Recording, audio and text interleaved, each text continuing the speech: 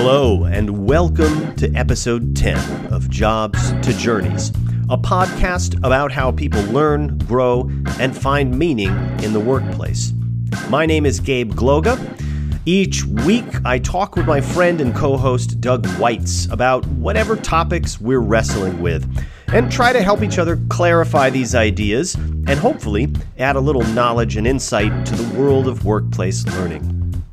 This week, we discuss going above and beyond. What does it mean to go above and beyond? Is it fair to ask your employees to do this? Can going above and beyond be measured? And if not, should we even be using this as criteria for motivation and reward? On the other hand, can we really just disregard the concept altogether? Won't that lead to widespread malaise and mediocrity?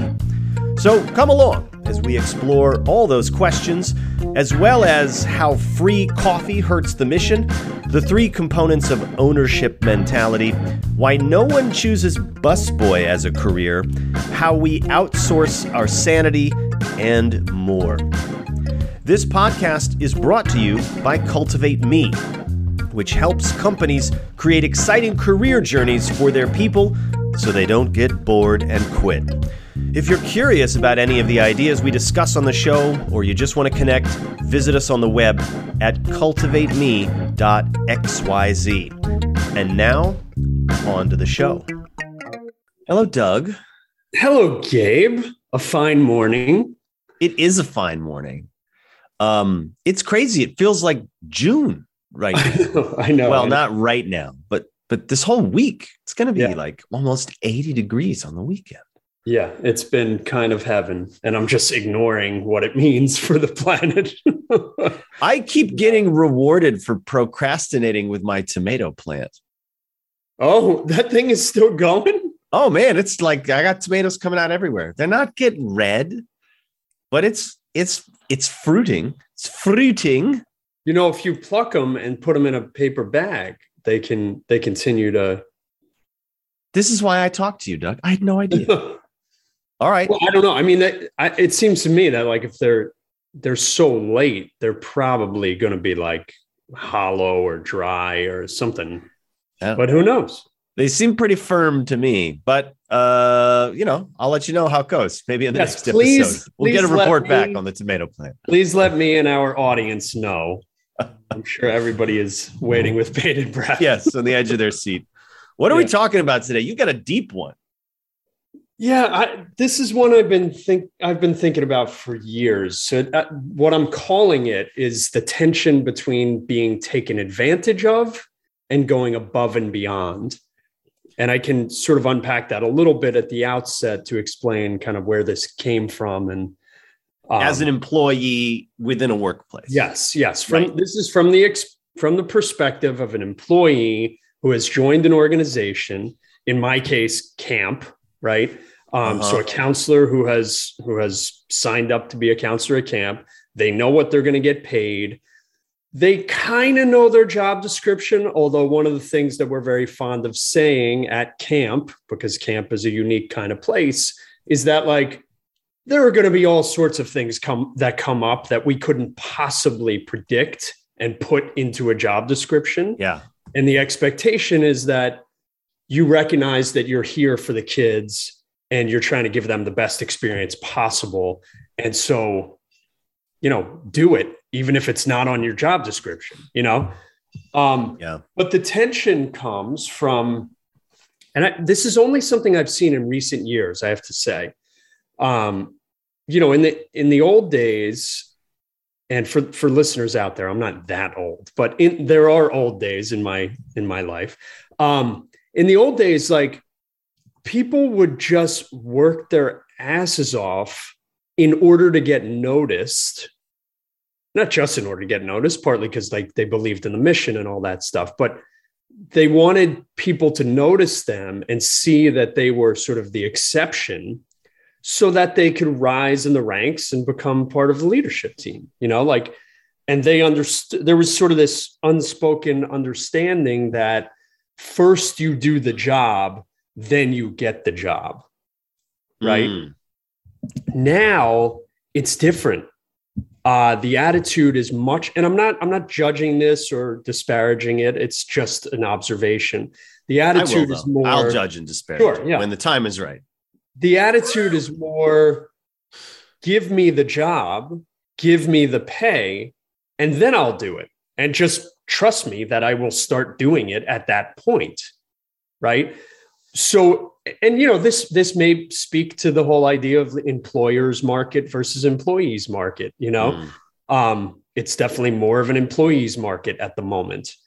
And so maybe it'll swing back. But, as an employer, it's very difficult to sort of go, okay, you're not really putting in that much effort now, but I guess I'll trust that all of a sudden you'll turn the burners on once I give you the title and the pay, even though I'm really, it's going to be totally unacceptable for me to pull it back. I can't pull it back. I can, but like that would completely undermine who I want to be as a leader. So you just kind of have to take this leap of faith or just say, no, I'm not giving you the raise or the title until I see something.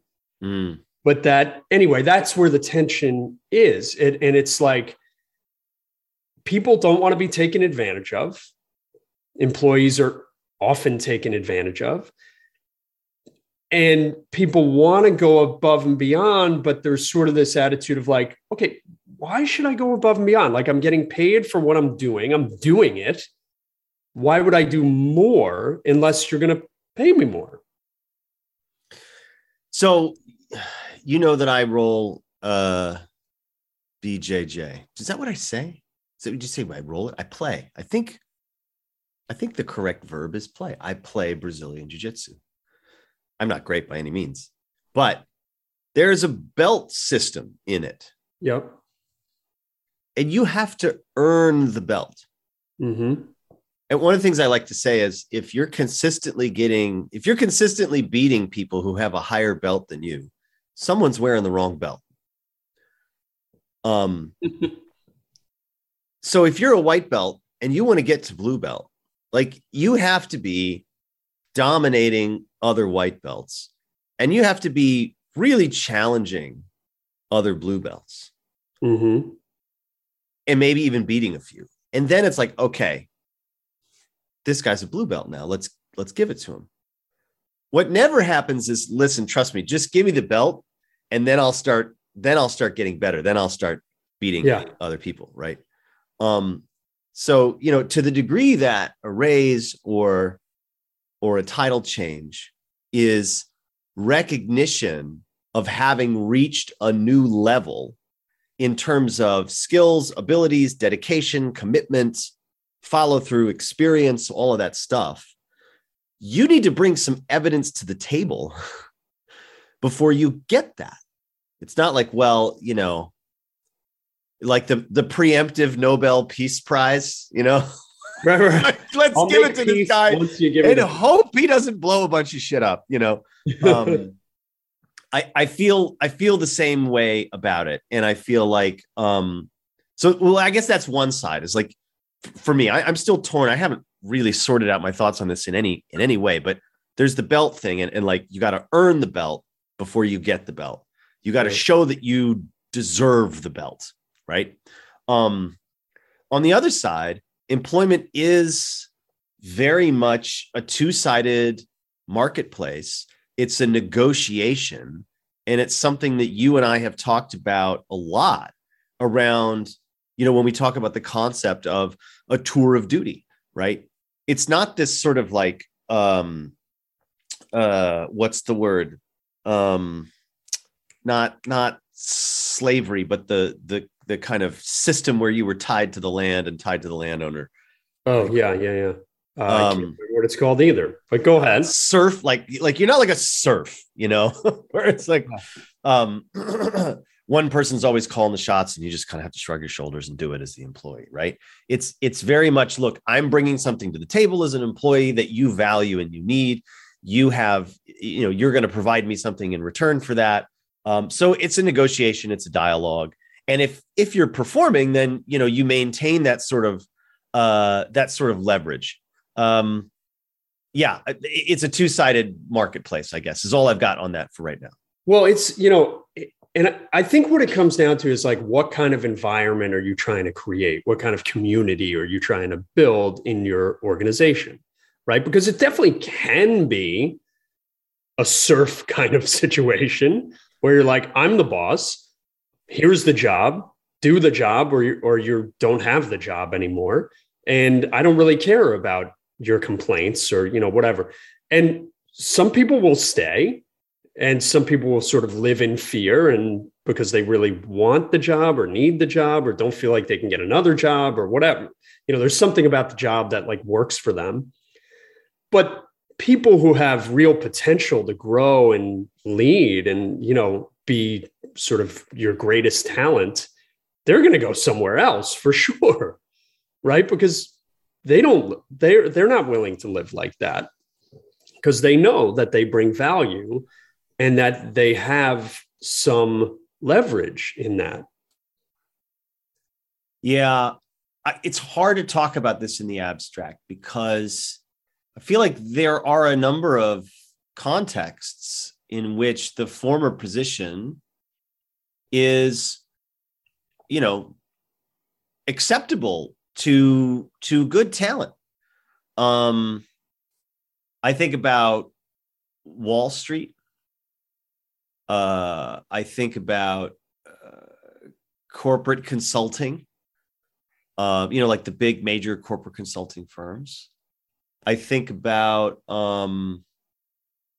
being a Navy SEAL, right? Where all of those are sort of environments that are kind of grueling from the employee standpoint, right? If it's finance or it's corporate consulting, like you're coming in early, you're staying late, you get very little respect, generally speaking. I mean, people are kind of polite-ish, but, you're doing the grunt work. It's grueling.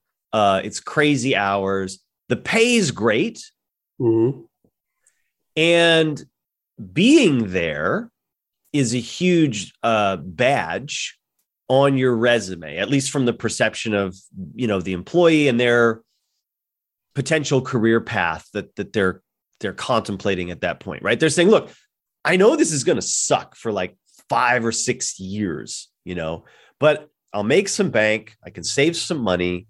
And if I can stick it out, then I'm good to go from a career standpoint. I can write my own ticket. I can get to that, that kind of that next level, and boom, I've got a path, and I'm going to be, well, and so let's say, like, look, I know this sucks, but I'm willing to make the trade. Your terms are acceptable. Yes. Right? Yes. Same thing with Navy SEAL. It's not necessarily about making bank, but it's about that badge. It's about pushing yourself. It's like knowing that the whole point of doing this is that it's going to be grueling, and I am going to take orders from someone. But I'm going to come out of it like an absolute beast, like just a machine that no one can kill, that has supreme discipline, supreme confidence. And some people are willing to, run that gauntlet. I guess what I feel like you're describing is a context in which that type of a culture is detrimental to the success of the business. That it's like there's sort of a negative ROI in terms of talent flow, right? Like I imagine this is a bit of a caricature, but you seem to be kind of setting up the sort of like, money grubbing, selfish, nepotistic boss who just, wants to like throw talent at the problem in order to make a profit, all the while being completely blind to the fact that people are miserable, and he's churning through talent, and his talent acquisition costs are through the roof, but it's profitable. So like, who cares? It doesn't really matter. The human cost is not of a concern. Maybe my example is too cartoonish, but it occurs to me that the difference between what you described and what I described is that yours has an upward mobility to it. Like there's I'll do this for now, and then I'll be able to X, whereas in my description, I pictured it as sort of a dead end. Like you either do it or you right. leave, and you don't leave with a golden ticket. You just leave. I did not mean to paint your situation as cartoonish, although I clearly did. No. That wasn't my intention. Like there are absolutely organizations out there that are like that. We've seen them, and it's sad. It's really too bad. But I want to bring it back a little bit. Let me rewind it for a sec, because I actually want to talk about this very narrow place. Yeah. This sort of space between, I'm thinking of it as, right, where the boss, like, this is a ridiculous oversimplification, but like essentially the boss's job is to set expectations. Gabe, I have hired you. I'm your boss. Here is what I expect you to do for this much money and, these benefits and whatever. Okay. And you understand, I understand. In an ideal world, like, we have a shared understanding of what the expectations are. And then all I'm really looking for, and this is a very common thing that I see, I'm not looking for you to do the job we just agreed upon. Yes, I'm looking for you to do the job we just agreed upon. But what I'm really looking for is Gabe the kind of guy that goes above and beyond? Is Gabe the kind of guy who does more than the expectations? And that's that space between the top of expectations, meaning you're doing exactly what I've asked you to do perfectly, and the distance between that point and doing more than expectations, that little space in between is what I really want to kind of dig into. Like, why, if the boss wants more than the expectations, why not just make the expectations more in the first place, right? Yeah. And I suspect that if the expectations were made more, the boss would still be looking for more than that, right? There's always sort of this, like, I want to see if Gabe's the kind of guy who's going to do more than what I ask him for the same amount of money. Like, I'm not going to give him more money, right? So, like, he has to give more, but I don't give more, right? And so I'm trying to sort of like understand, and I am both in my little world at camp. I am the boss, and I am the one who I look for people who go above and beyond. I do. I'll admit it right now. But I also am sort of the defender of the people kind of character. And I'm always thinking, like, am I taking advantage of people? Should I be paying them for, I'll give you an example. I tell everybody to be in at 8:30 at the latest, right? You get paid from 8:30. But I'll be damned if I don't really appreciate the people who get in at 8:15 and really kind of, not resent, that's too strong of a word, but kind of go, interesting, to the people who get there at exactly 8:30, right? No, they're getting there at 8:30. I told them to get there at 8:30. I did say 8:30 at the latest, right? So they're pushing it to the absolute edge, but they're not disobeying orders. They're not doing what I asked them to do. So why do I have a problem with people who do exactly what I asked them to do and not more than what I asked them to do? Yeah. Yeah. Oh man, this is so deep. Like, God, my neurons are firing everywhere on this, because I think about sales compensation. What we're talking about is setting incentives in the right way. In one of the places where I've seen a lot of this is around sales compensation, setting sales targets, and then how much you get compensated for going over those targets, and the sort of strategic planning and forecasting process that goes into that. And then, debating, well, if I missed my targets, is that entirely my fault, or were there larger market forces that were out of my control? COVID's a great example of that. Yeah, I didn't hit my sales targets because the whole world shut down, and so nobody was buying it, right? So could you please pay me anyway? Or it's unfair that I didn't get it, or in vice versa, like, oh, John hit his sales targets because it's got the sweetest territory on the whole team. Everybody's loaded and they just throw money at him. Whereas I've got to go, scrounge around for, tight-fisted, blah, blah, blah. It's so much. I also think about, sales copy, writing ad copy and anchoring, if I say, it used to be $10.95. Now it's $14.95. People are like, oh, geez, that's not a deal. But if I said we were selling it for $100, but for the next 48 hours, it's only $14.95. You'd be like, oh my God, what an amazing deal. I better act now. Right. It's like, it's all about anchoring. It's all about setting those sort of parameters and framing the situation for like, what does it mean to go above and beyond? If you said, look, everybody actually, parents show up at 8:30. And so I need everyone here at 8:15, and now you got to get here by 8:00 if you want to go above and beyond. Exactly. It's just this. Yeah. It's shifting of the goalposts, Right. And the truth is, like, if I'm really honest with myself, if everybody showed up at 8:15, I'd be looking for the few people who show up at 8. And so why? So I guess my question is like, why? And I'm using myself just as a stand-in because I've experienced this and I'm trying to be like very, self-reflective about it. But like, I am not alone in this by any means. Employers are always asking for, or not even asking explicitly, but just looking for the people who go above and beyond. And the question is, what are they really looking for? What are they looking for when they're looking for that 8:15 person or that person who, gets more than their sales? I think I have an answer, but I'm curious what your thoughts are. Here's the thing. It's normative versus summative testing. Going above and beyond is not some sort of absolute value. It's relative to the community. It's, sanity is not an independent, logical process in the mind. Sanity is entirely socially constructed. When people say, I feel like I'm taking crazy pills, it's because no one else is doing the thing that they're doing or feels the way that they feel. And so why am I saying that?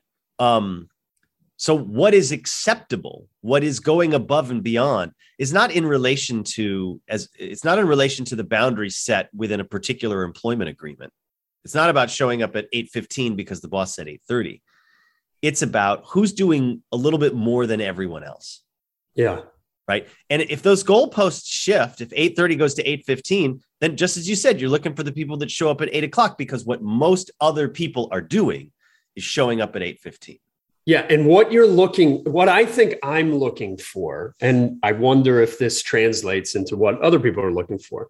What I'm looking for is people who have owner mentality versus employee mentality. Right. And I define those as like, employee mentality is like, I'm an employee. I will do what you ask me to do. You will pay me what you promised to pay me. And that's it. Like, this isn't my life. This is my job. I'm out of here. Right. Ownership or owner mentality is like, I will do whatever I have to do in order to make sure we are successful as an organization because I feel ownership over the success of this organization. Whether I actually literally own a piece of it or not, I wouldn't say it's irrelevant. It's definitely relevant, but set that aside for the moment. You can certainly have owner mentality without actually having a stake in the organization. But ownership mentality is shown when you do things that are beyond what you have to do, because that's the only place where you can really make visible. Like, I get it. Like, I get that we are trying to accomplish something here. And I get that this thing needs to be done. And I'm going to do it because who else is going to do it if I don't do it? Like, I'm the sweeper. Like, I'm back here with the owners because I feel like one of them. And so, the ideal scenario for me at camp is to make it so that everybody feels this owner mentality. But I think I may be making a big mistake in looking for it in people going above and beyond versus, I don't know, creating some sort of incentive. See, but the problem is the second you put an incentive in place, then people aren't doing it necessarily because they feel ownership. They're doing it for the incentive, right? And the reward, as we going back to the beginning of our conversation, the reward is when I identify someone as having an owner mentality, those are the people who are getting promoted. They don't know that. I don't make it explicit. I don't say, if you come in at 8:15 instead of 8:30, even though you only have to come in at 8:30, then you will get promoted. Because if I did that, it would be an explicit incentive and they'd be doing it for the reward. So it almost needs to be like this secret where like you do something for the right reasons because you feel this owner mentality. You want us to be successful as an organization, but when you do, there's going to be a reward. I just can't tell you about it yet, or you'll be doing it for the wrong reasons. Yeah. Oh, so much fun. So what is ownership mentality? If we break that down, what are the traits of ownership mentality? I'll throw a couple out. I think one is pride in your work. For sure. Seeing your work, your output, your deliverables as an extension of yourself, your identity, as representative of you, as your reputation, your legacy. You know, I mean, legacy might be a bit of a strong word, but like someone who sees bad work and says, I wouldn't want to put my name on that. Mm-hmm. Like, I think that's definitely one of them. I think another one is a sense of community service or servant leadership, but it's a sense that like, I care about helping you. I care about the customer. I care about their experience. I care about making sure that what I'm delivering is of genuine value. If people don't like what's delivered, I take that personally. It bothers me. It upsets me somehow. That's another one. And then I think a third has to do with, I hate this word, being a self-starter. I suppose it's kind of like a bias to action. It's kind of, asking for permission, for forgiveness rather than permission. You see a problem and you don't think like, well, is this my job or not? You just go try and solve it. Yeah. Those are the three that stand out to me. Yeah. There's definitely an initiative. There's an initiative piece to this. And the way I'm sort of thinking of the term initiative is that like you initiate it versus it being, it's, you know what it is? It's internal motivation versus external motivation. Like I want to believe that you are internally motivated to do what you're doing. Because if I feel like you're only externally motivated, the goalposts are going to keep getting moved. Like I'm going to have to keep incentivizing you more and differently and, more money and more whatever, forever, because you're only doing it because of external motivation. Like one of the things around campus here at camp is like, if there's a piece of garbage on the ground, whose job is it to pick it up? Right. I don't put pick up garbage in the job description of counselor, right? Because that's not really the essence of the job, right? The essence of the job is working with kids, making them feel confident, creating psychological safety, supporting your teammates, all that stuff. But as an organization, like we want to be the kind of place we want to spend time, right? We want this campus to feel like a paradise. And so if you happen to be walking by a piece of garbage, like I can't make you pick it up. I don't want to make you pick it up. I want you to pick it up because you recognize that it runs afoul of the environment in which you want to live. Yeah. So like something just occurred to me that I might actually use at orientation next year, which is like, go above and beyond. But if you're only going above and beyond because you want some kind of external reward, don't go above and beyond. Don't bother. Like, that's not the kind of above and beyond we're looking for. We're looking for people who go above and beyond because they recognize that they're a part of this team, they're a part of this community, and they want to make this community better for themselves and everybody around them. And if that's why you're going above and beyond, you're never going to feel bitter. You're never going to feel taken advantage of, because you're doing it for yourself. Like, you're a part of this community too. I think you should stop using the term above and beyond. I think that's where one of the big hangups is coming, because it inherently points back to the job description and this little fence that we've built around it. Right. Yes. That's I think a great point.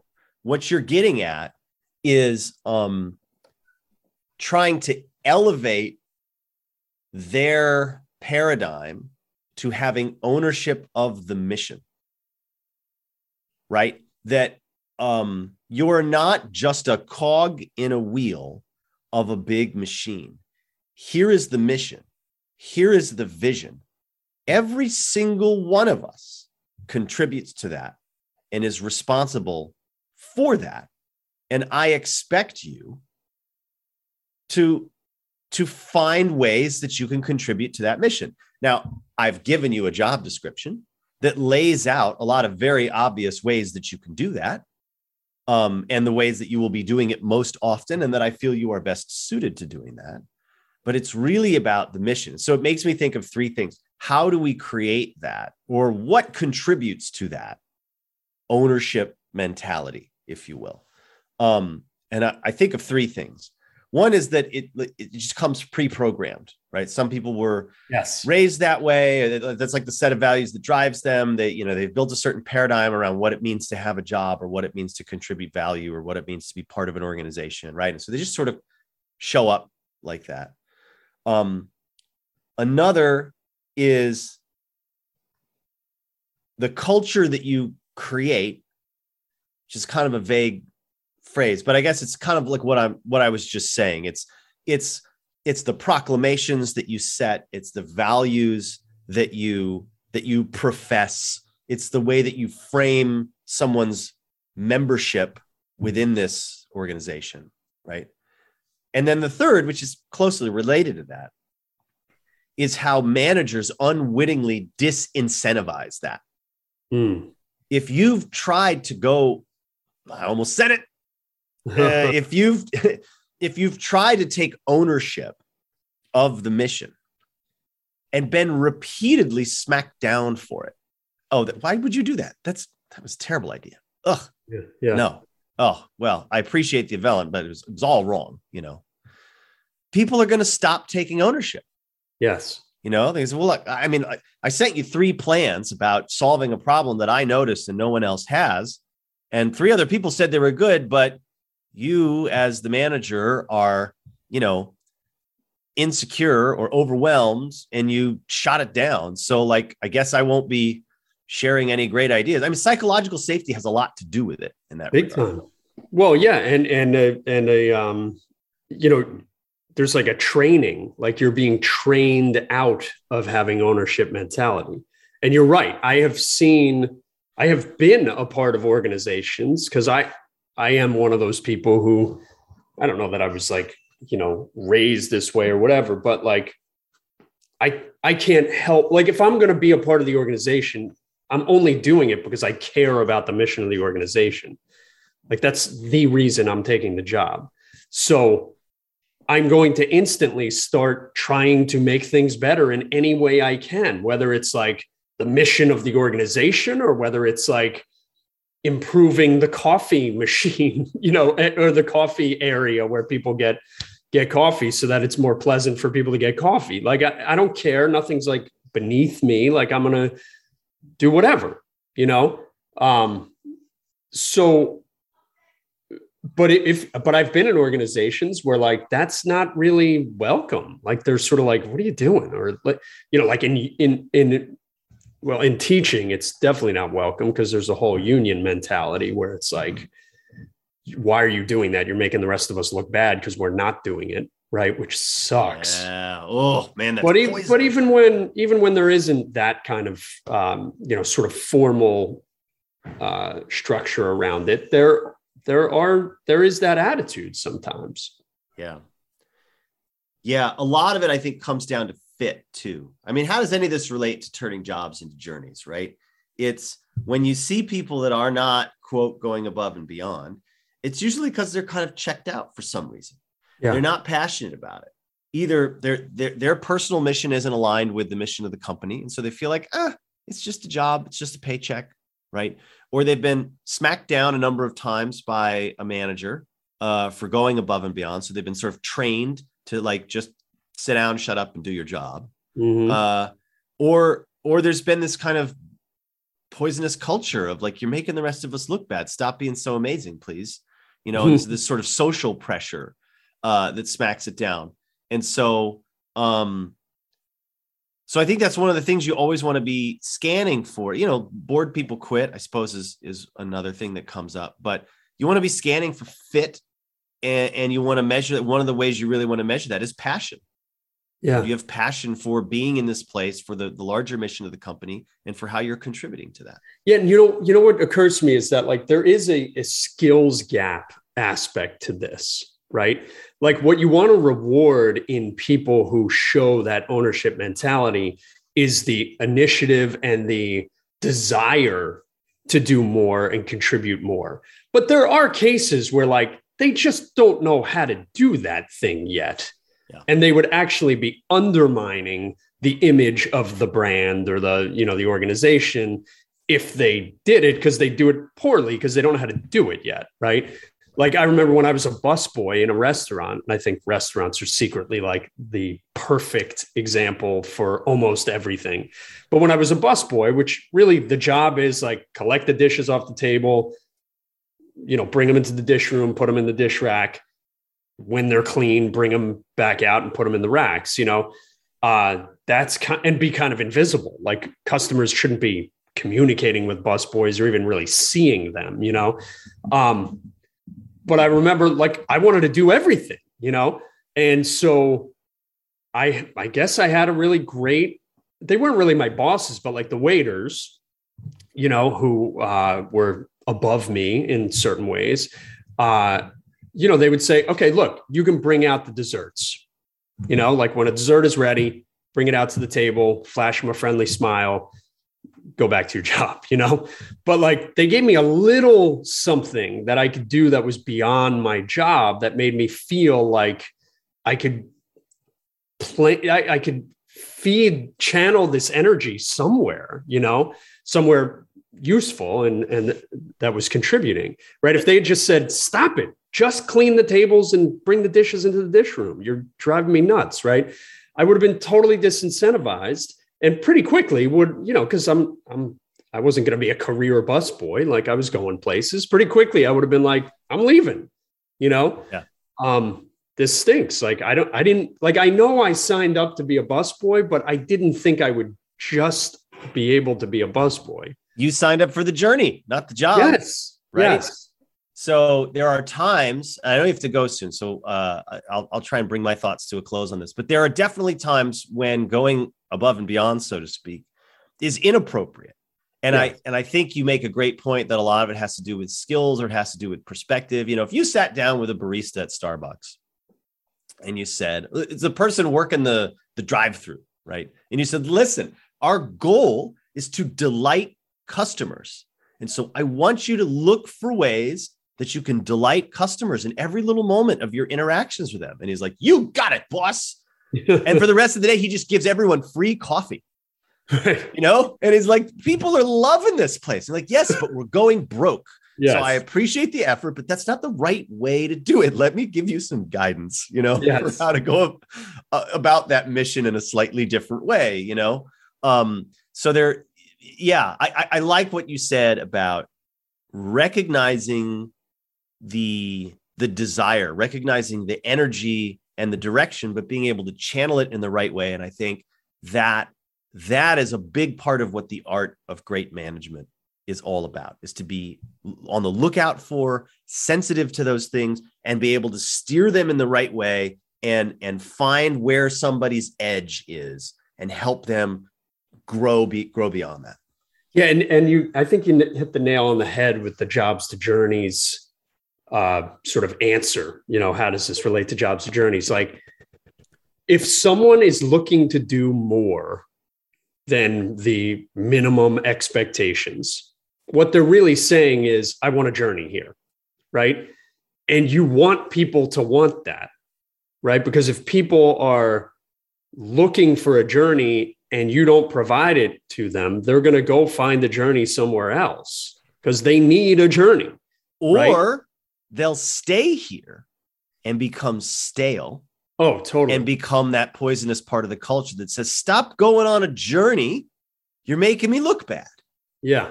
But the other side of that is like, if as a leader, as a manager, as whatever, you can recognize when people have that kind of owner mentality or looking for journeys and go, awesome, I've been looking for you for a long time.